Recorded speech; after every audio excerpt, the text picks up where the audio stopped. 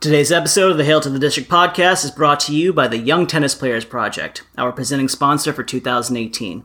The Young Tennis Players Project retails sports apparel, but with a unique twist. The majority of the proceeds goes towards helping young athletes receive hands-on tennis lessons and training, which can get very expensive, while the remainder actually goes back to the investors in a revenue-sharing opportunity for those who participate. And with no upfront costs, there's no risk. It's actually all upside. So to learn more, visit www.ytp.tennis, that's www.ytp.tennis, or just click on the link in our Friends and Sponsors section on the Hail to the District homepage. Welcome to the Hail to the District podcast with your host, Rajan Nanavati. Welcome to the Hail to the District podcast. I'm Rajan, and I'm not even going to lie to you, right about now, we're in the NFL's version of the Hot Stove League, which is probably one of my favorite times of the year. You've got free agency getting underway, you've got draft talks starting to really heat up and become legitimate, so given all of that, I'm really pleased to be joined by Chad Forbes, whom you can find at the Twitter handle at NFL Draft Bites, and he's becoming a really true source to be reckoned with on NFL Draft Twitter, as he's consistently providing fantastic behind-the-scenes information on NFL happenings and news and rumors and all that fun stuff that us fans get off on. So, Chad, welcome to the podcast, and thank you so much for joining. Roger, it's good to be speaking with somebody from old DC tonight. Yeah, likewise. You've been tweeting out some awesome information over the last few months, and I could honestly have this conversation for a long time, but I at least wanted to kind of run through the latest buzz on some of the top 10 picks, some of the kind of picks that are really going to be the fulcrum, if you will, of the draft, and then we'll kind of dovetail in the Redskins as the number 13 pick and some of the free agent targets that you have listed in your NFL, in your free agency projection. So we'll go ahead and get started at the very top of the draft, obviously being number 1 overall with the Cleveland Browns, holding the number 1 or top 3 pick yet again. I was saying that I think it's really kind of, the odds are still in the favor of them drafting a quarterback, be it Darnold. I think Josh Allen is in the mix from my personal perspective. And then I think trading out or someone from the field, i.e. a Saquon Barkley or maybe even a Josh Rosen, are in play there. But from someone who has more information than I do, how accurate do you think that is? And what do you think, what's going on in their heads to the best of your knowledge at the moment? You know, I think the discussion about potentially going in a different direction at 1 is just fodder. I expect the Browns to go quarterback first overall and decide between Josh Allen and Sam Darnold. And if anybody talks about John Dorsey, I don't really know him, but the people that know him pretty well say in his past he's favored the quarterbacks that are big, prototypical size, big hands, and big arms, strong kids. And if you look at the physical profile, people just say he's going to be drawn to Josh Allen. But I'm personally more preferential towards Sam Darnold, the quarterback for USC. Yeah, so it's interesting you say all that. So with Darnold not throwing at the combine, that there's a red flag, if you will, although a lot of people who are in the know say, look, that's not a big thing. I mean, it is what it is. But in comparison to how Allen looked and him showing off that arm, and then there were reports that Darnold wasn't that great in interviews and the whiteboard. I think Mike Lombardi of The Ringer was one who kind of dropped that tidbit that he was kind of meh in the behind the closed doors types of things. Given all that, how realistic do we really think it is that Josh Allen has a chance? I mean, he has a chance, but how realistic is it that he could go number 1 overall? First of all, I think it's silly season. You'll find somebody that says a negative thing about each one of these quarterbacks, and Some people say something positive, and you kind of got to read between the lines and make your own assertion, make your own kind of deduction. But, I think that with the quarterback situation in Cleveland, they just brought in Tyrod Taylor. He's the bridge quarterback. And sitting there at 1, is Darnold a little immature? Yes, he's a 20-year-old kid. He's coming out as an underclassman, 2-year starter. So sure, is he a little immature? I'd venture to take a guess he is. But I think all these kids are. And it's about getting to know each kid differently and figure out who clicks. Honestly, I thought I was the only one. So I, in my very, very, very amateurish draft scouting, I was kind of watching some clips of Darnold and stuff. And the thing that popped into my head, and I thought I was crazy when I honestly thought this, I'm like, it really reminds me of a bigger Tony Romo and the way his elusiveness in the pocket, playmaking. I really like the way he keeps his eyes downfield. Makes a few errant throws that you're like, oh, you really shouldn't have done that. But it's just the way he's able to create in the pocket. And I think you dropped that comp and a couple other people right around there. I'm like, good, I'm not the only one losing my mind. So, I personally, for whatever that's worth, I think Darnold's my number 1 quarterback in the draft, and it's not just groupthink. I like him the best. I think he's got the most important things.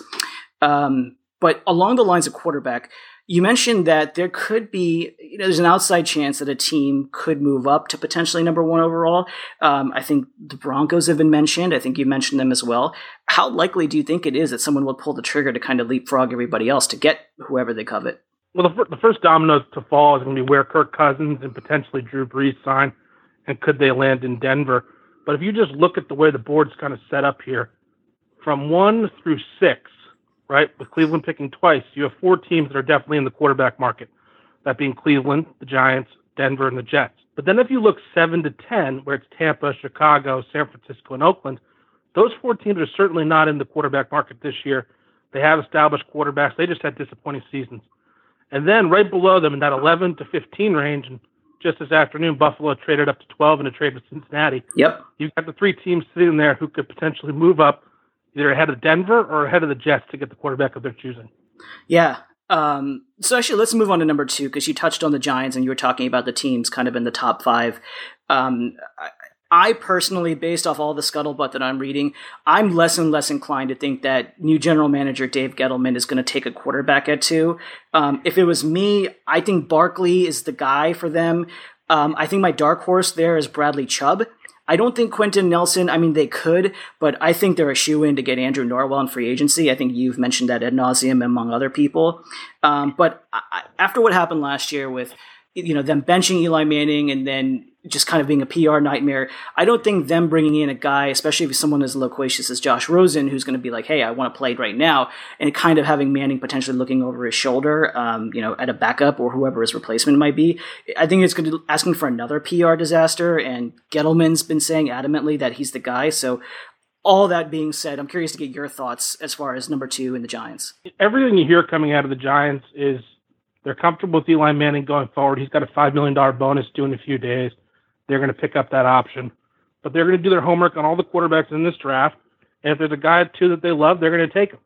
I think that some people have said Dave will take a quarterback because he's old school and you don't get up this high often.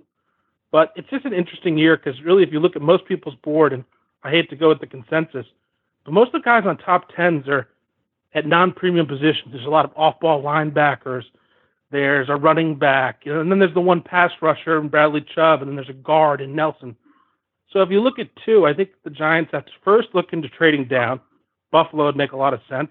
And they've really got to do their homework on all 4 of the quarterbacks and see if one of them could be the long-term answer after Eli's hung him up. Yeah, you were mentioning there's a little bit, or you were talking, I think it was more so with the Giants, but there's the Colts rather, but there's a relationship between Brandon Beane and some of the GMs in the top 5. And, everyone saw the trade today with the swap of Cordy Glenn and their pick to move up to 12 with Cincinnati.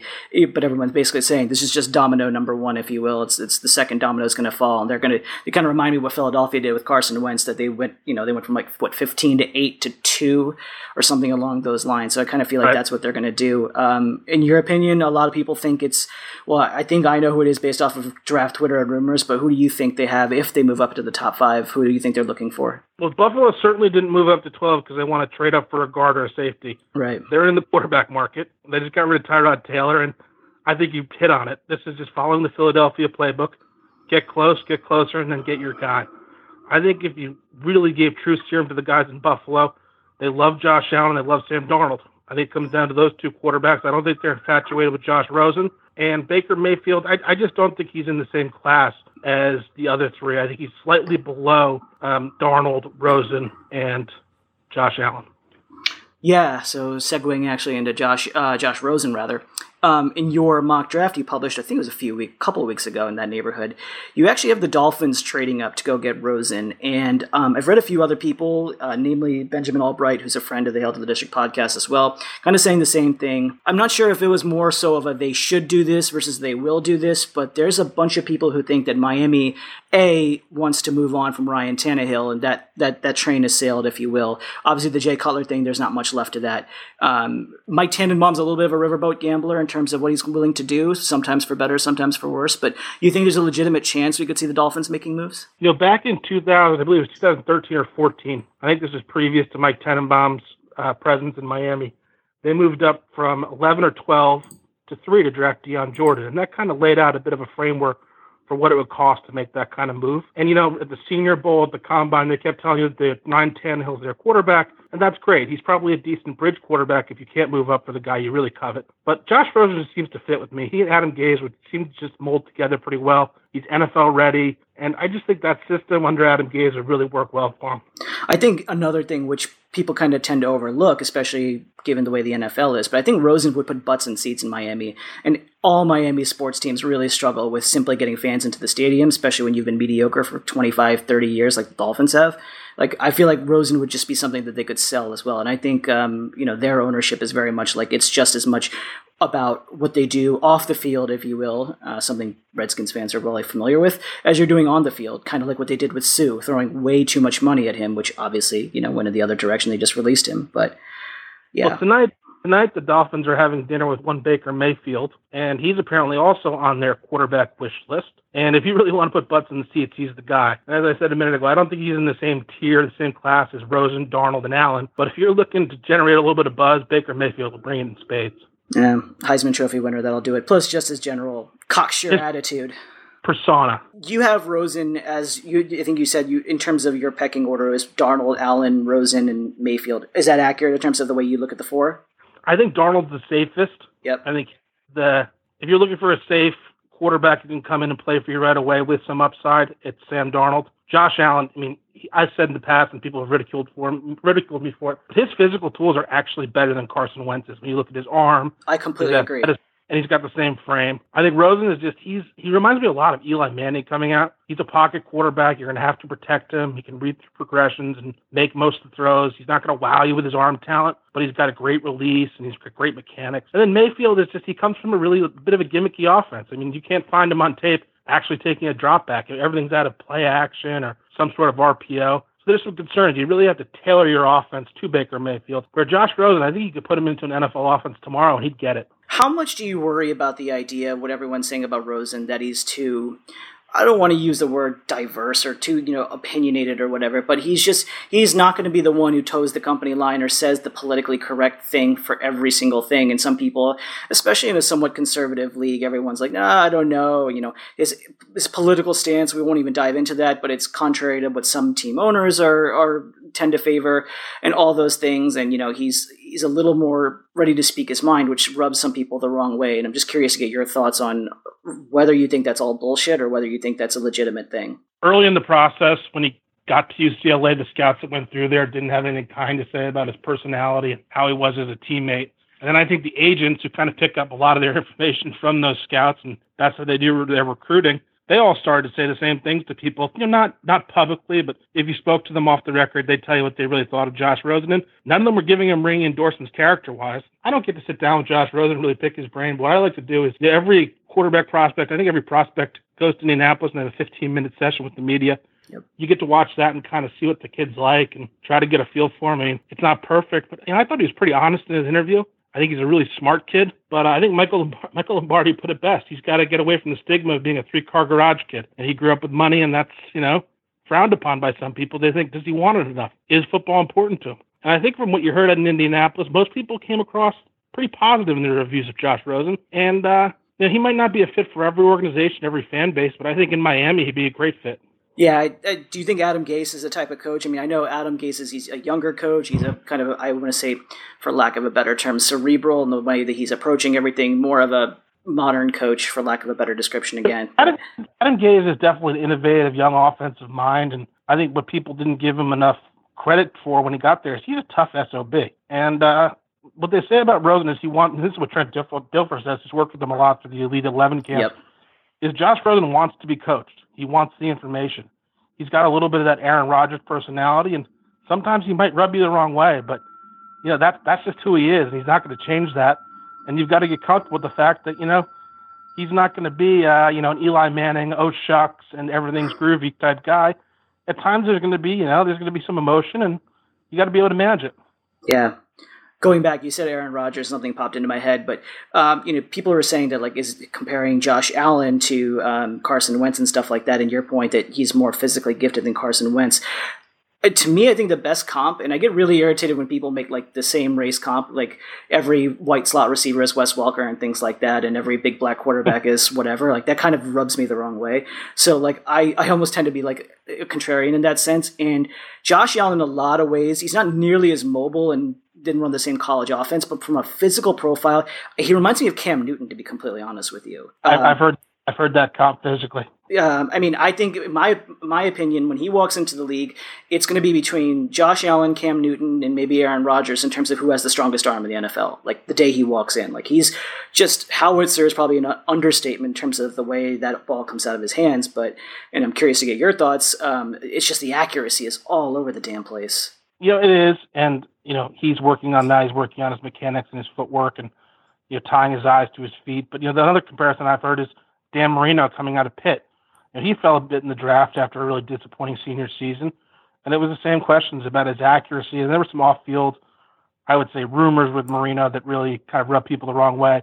Though you don't have those with Josh Allen, but it was a disappointing year for Josh Allen. He didn't deliver on the hype, and people thought he was going to be the first overall pick, and they're tantalized by all of his physical tools. But ultimately, the tools have to turn into production, and that didn't happen this year. And so you have to answer that question. You have to get comfortable with the fact that you're drafting a guy who had a pretty disappointing season statistically, and you got to figure out why. And some people who really know the quarterback position, they're comparing him to Kyle Bowler, and that's got to scare you. But yeah, you've also got to trust yourself and say, we could take a kid with this type of talent. Maybe it'll take a little bit of time, which if it's going to take time, then you're going to need one of these bridge quarterbacks, but we could turn him into the next Carson Wentz. As soon as I saw Wentz get on one knee and try to throw the ball through the goalpost, I'm like, we saw this 10 years ago. We literally saw the exact same thing. We all started going gaga 10 years ago over Kyle Bowler. And I'm like, have we learned nothing? I mean, just from that perspective, like not anything else, but I'm like, from an apples to apples comparison, like we can't lose our mind over the fact that someone can kneel on the 50 and throw the ball through the goalpost, because we did that. And that guy was a sub 50% passer in college in Bowler. So, yeah. With Allen, one of the things you got to also get to the bottom of is, he doesn't seem like he has a real innate feel for playing the position. And part of that might be just like a lack of reps over time. But you've got to decide, can that be developed? Can we, the mechanics is one thing. Can we fix his footwork, and can we fix how he reads through progression, et cetera? But is there, and I hate to say the it factor because it's not tangible, but does he have a feel for playing the position that the greats have? Yeah, and I think that's, if anything, Rosen and maybe Mayfield are kind of leading the factor. Rosen definitely, like in terms of just being a polished, like another football NFL draft very cliche, but just as you said, the it factor, the innate feel, whatever. Rosen seems to lead the pack, probably by a substantial margin, honestly, in that particular area, which is probably coupled with the beautiful way he delivers the ball. Like it just, that's why he's so tantalizing. All the other fun stuff notwithstanding. The conversation with all four of these guys, and even if you go down to Lamar Jackson, who I think is he's in a different kind of conversation, but it's all about where's their floor and where's their ceiling. And the guy with the best combination of the two, I mean, you have to say is Sam Darnold. Yeah. Are you concerned a little bit about the wonky wind-up and the elongated delivery or anything like that? I remember back to 2004 when Rivers came out and he had that funky throwing motion, and people said it would never work. And I don't think you can get these guys to ultimately change their throwing motion, because when they get into the heat of battle, they're going to revert to whatever they're comfortable with. Is it an issue? Potentially. But, I think that I think that if you just watch some of the tape, some of the Penn State game and a couple of the games this year, you don't see it be a huge issue. I think one of my concerns, and Eli Manning had this coming out of college, and it was really frustrating, was he fumbles the ball a ton. Yep. And so if you're looking at one of those, Northeast environments, whether it be Buffalo or Cleveland, where you're going to have some adverse weather, the fumbles will kill you. And he doesn't have the biggest hands, which, there's definitely a correlation between, less than ideal hand size and fumbles. But, besides that, I think he forces the ball a little bit into windows and he tries to do too much. His development definitely stalled this year at USC. So I think it was a good decision for him to come out. And, I think these teams sitting atop really have to make a decision on what they think if they think he's worth the first overall pick. That's a good point. One other team, curious, they are another under-the-radar team because they have a lot of holes, and they drafted a quarterback somewhat curiously last year. But the Chicago Bears at 8, I think they're kind of hard to put a finger on in terms of what they're going to do. And I feel like they're another team in the top 10 who could dictate what happens afterwards. I feel like they're always a trade-out partner, or I think Ryan Pace has made several moves in his tenure as a GM during on draft day, notably going from 3 to 2 last year. But, there's several different directions. I'm curious if there's anything you've heard from where their head's at. If you look at Trubisky and the way they're modeling kind of the rebuild of the post-Fox era, they're modeling it directly after what the Rams did, bringing in Sean McVay last year and trying to develop their young quarterback.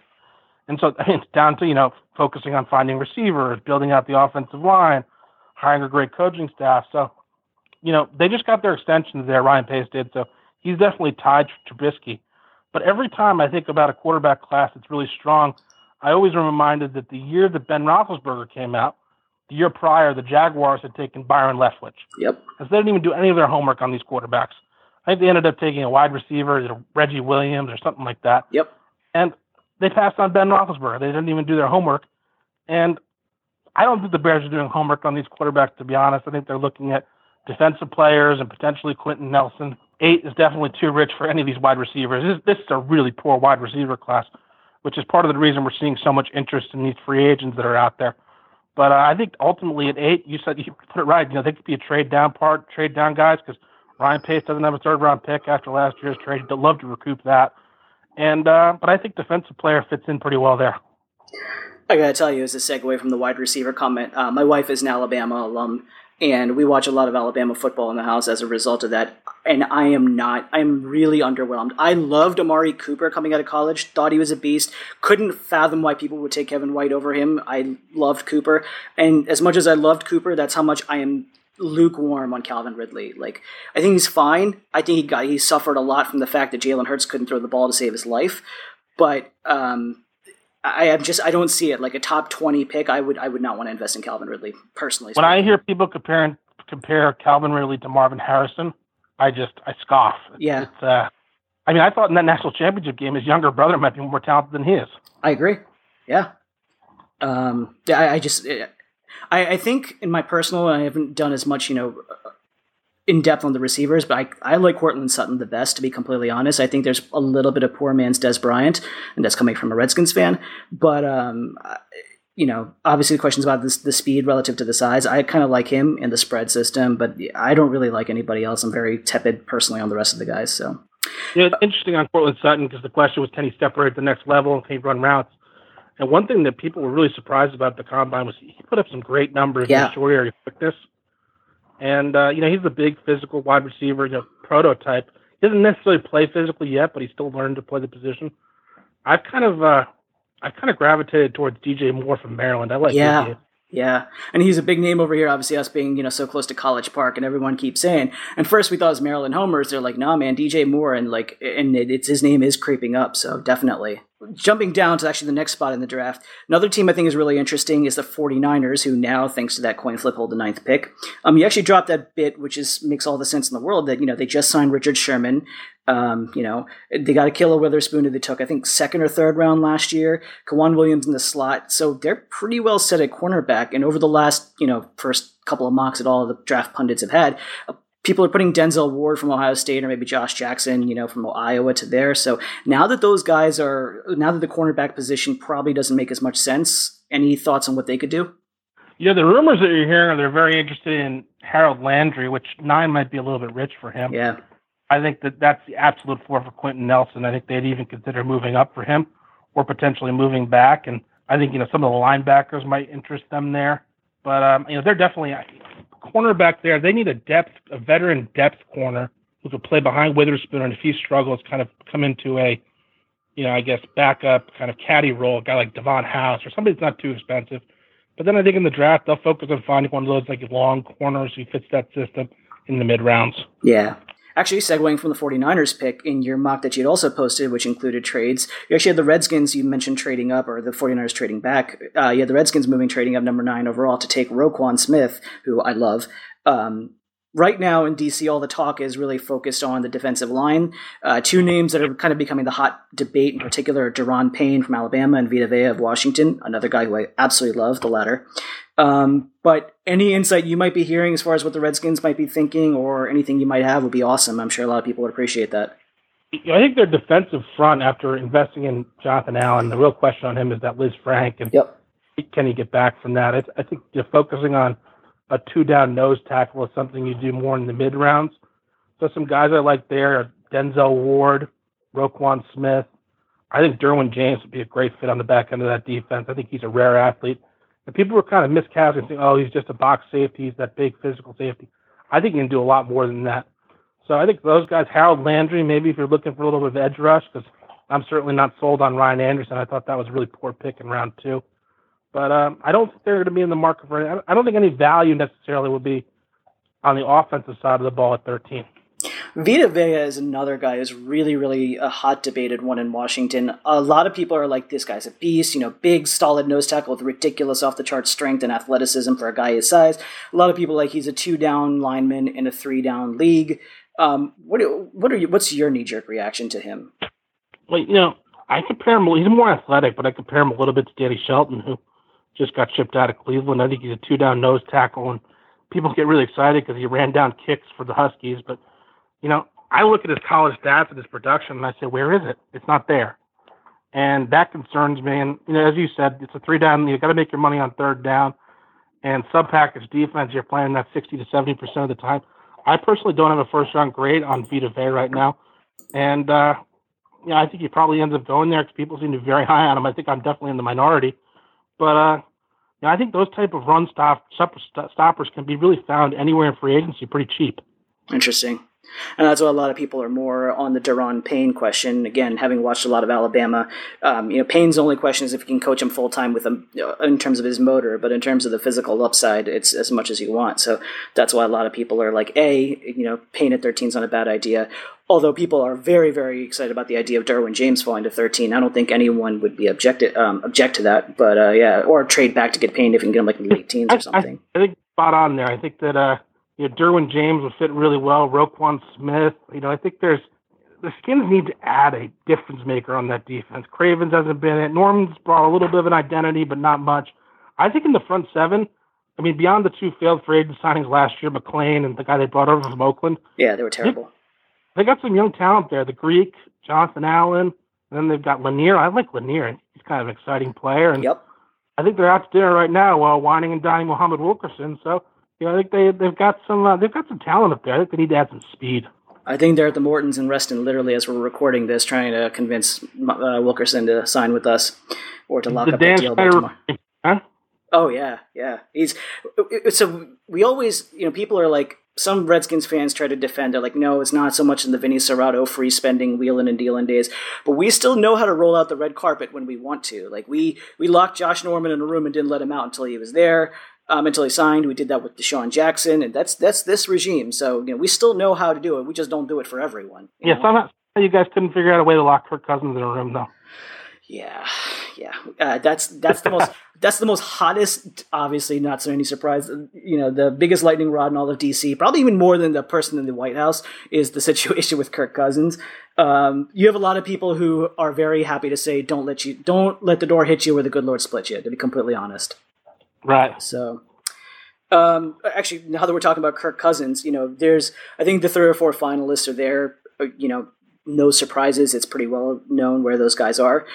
Any thoughts on where he might end up, or any intel on what you've been hearing?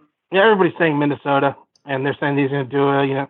He's a really in-depth guy. He keeps notebooks and notebooks on teams and schemes. Understands how many draft picks people have and their cap space, and he's going to go to the place that I think he has the best chance to win, and he's a good enough quarterback that place is going to give him a lot of money. I think earlier in the process, people thought it'd be Denver, but if you look at Minnesota, that's just a great situation to walk into with John DeFilippo under Mike Zimmer. And they've got talent at wide receiver, pretty good offensive line, Dalvin Cook coming back, and obviously that great defense, nice dome. I think that'd be a great fit for him, and I think that's ultimately probably where he lands. I think people are sleeping on just how much, one, the Vikings missed Dalvin Cook, although you could make an argument they got to the NFC Championship game, so how much they miss him, but two, how good Dalvin Cook is. I mean, I think he's going to be awesome once he comes back. He looked great in his brief time before he went down with the ACL. So yeah, I remember last year when he went to the combine, his 3-cone, all of his drills were just terrible. And I was thinking to myself, I've watched him on tape. This kid didn't even put any effort into this because he's a great running back. Hopefully he comes back healthy for them because Latavius Murray, he left a little bit to be desired, and it looks like their other back, McKinnon's going to walk out the door. But that team's built. They've got probably the most young talent in the league.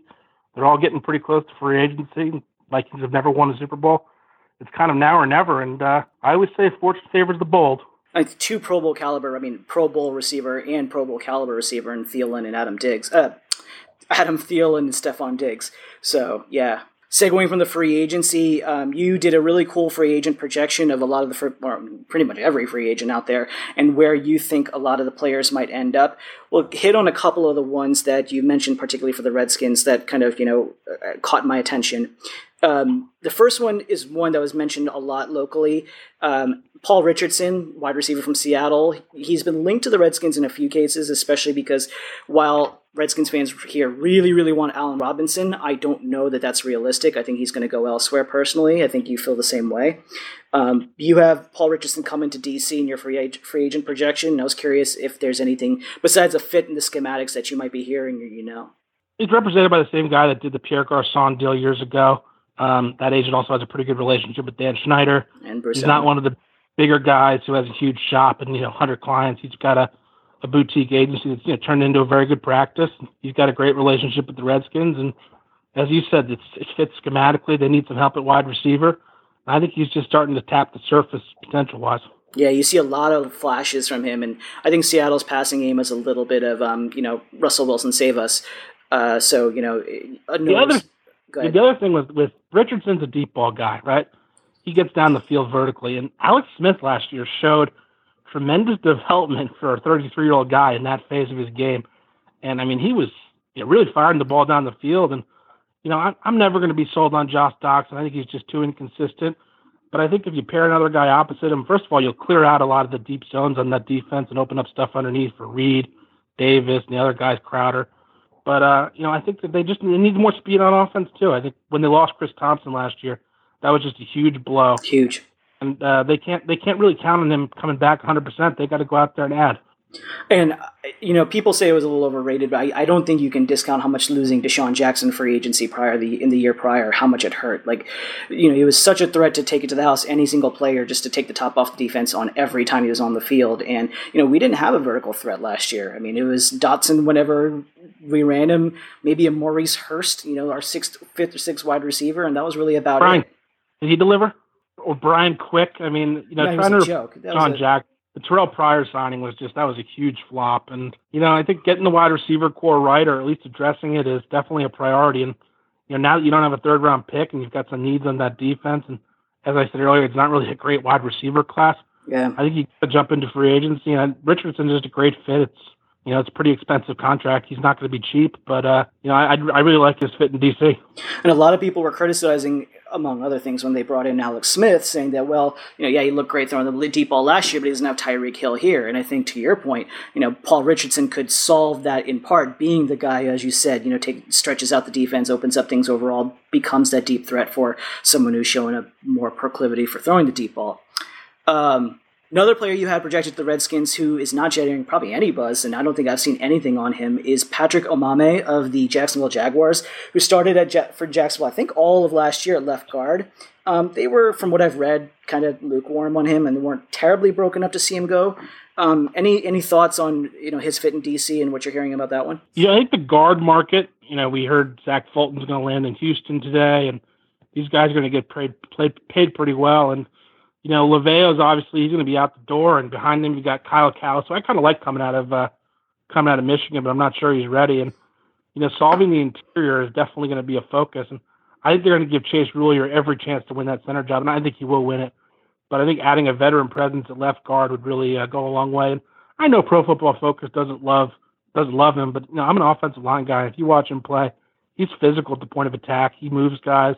Is he a little consistent? Yes, but that's why he's not going to command the type of money that Andrew Norwell is. And so I think you bring him in with a guy like Bill Callahan, who's an offensive line coach, maybe he can get a little bit more consistent, and I think it also will help playing next to big Trent Williams.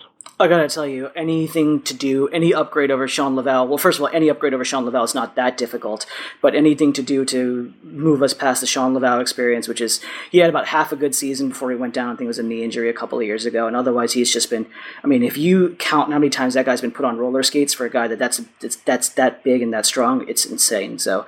One last one, and definitely kind of raised my eyebrows because I haven't heard this one anywhere. In fact, frankly speaking, I didn't even realize he was a free agent, was Navorah Bowman, who is really interesting as an under the radar free agent, as I mentioned. But the Redskins have a needed inside linebacker, especially because there's a good chance that Zach Brown won't be back, which I'd love to get your thoughts on as well because I think you've posted some information on that. But bigger concept to that is that Bowman's from the D.C. area. He went to Suitland High School in Forestville over here. So it kind of makes sense, kind of like what Vernon Davis did coming back home. So your thoughts on that? You know, if you look at it, whether it's Jim Tomsula or some of the guys they brought over in the past, and they had interest in Vic Fangio. They've been trying to mimic a little bit of what the 49ers used to do defensively. And, I think last year, one of the things about Zach Brown that I always thought was odd was you had Martrell Spate with the green sticker on his helmet calling out the defense. And yep.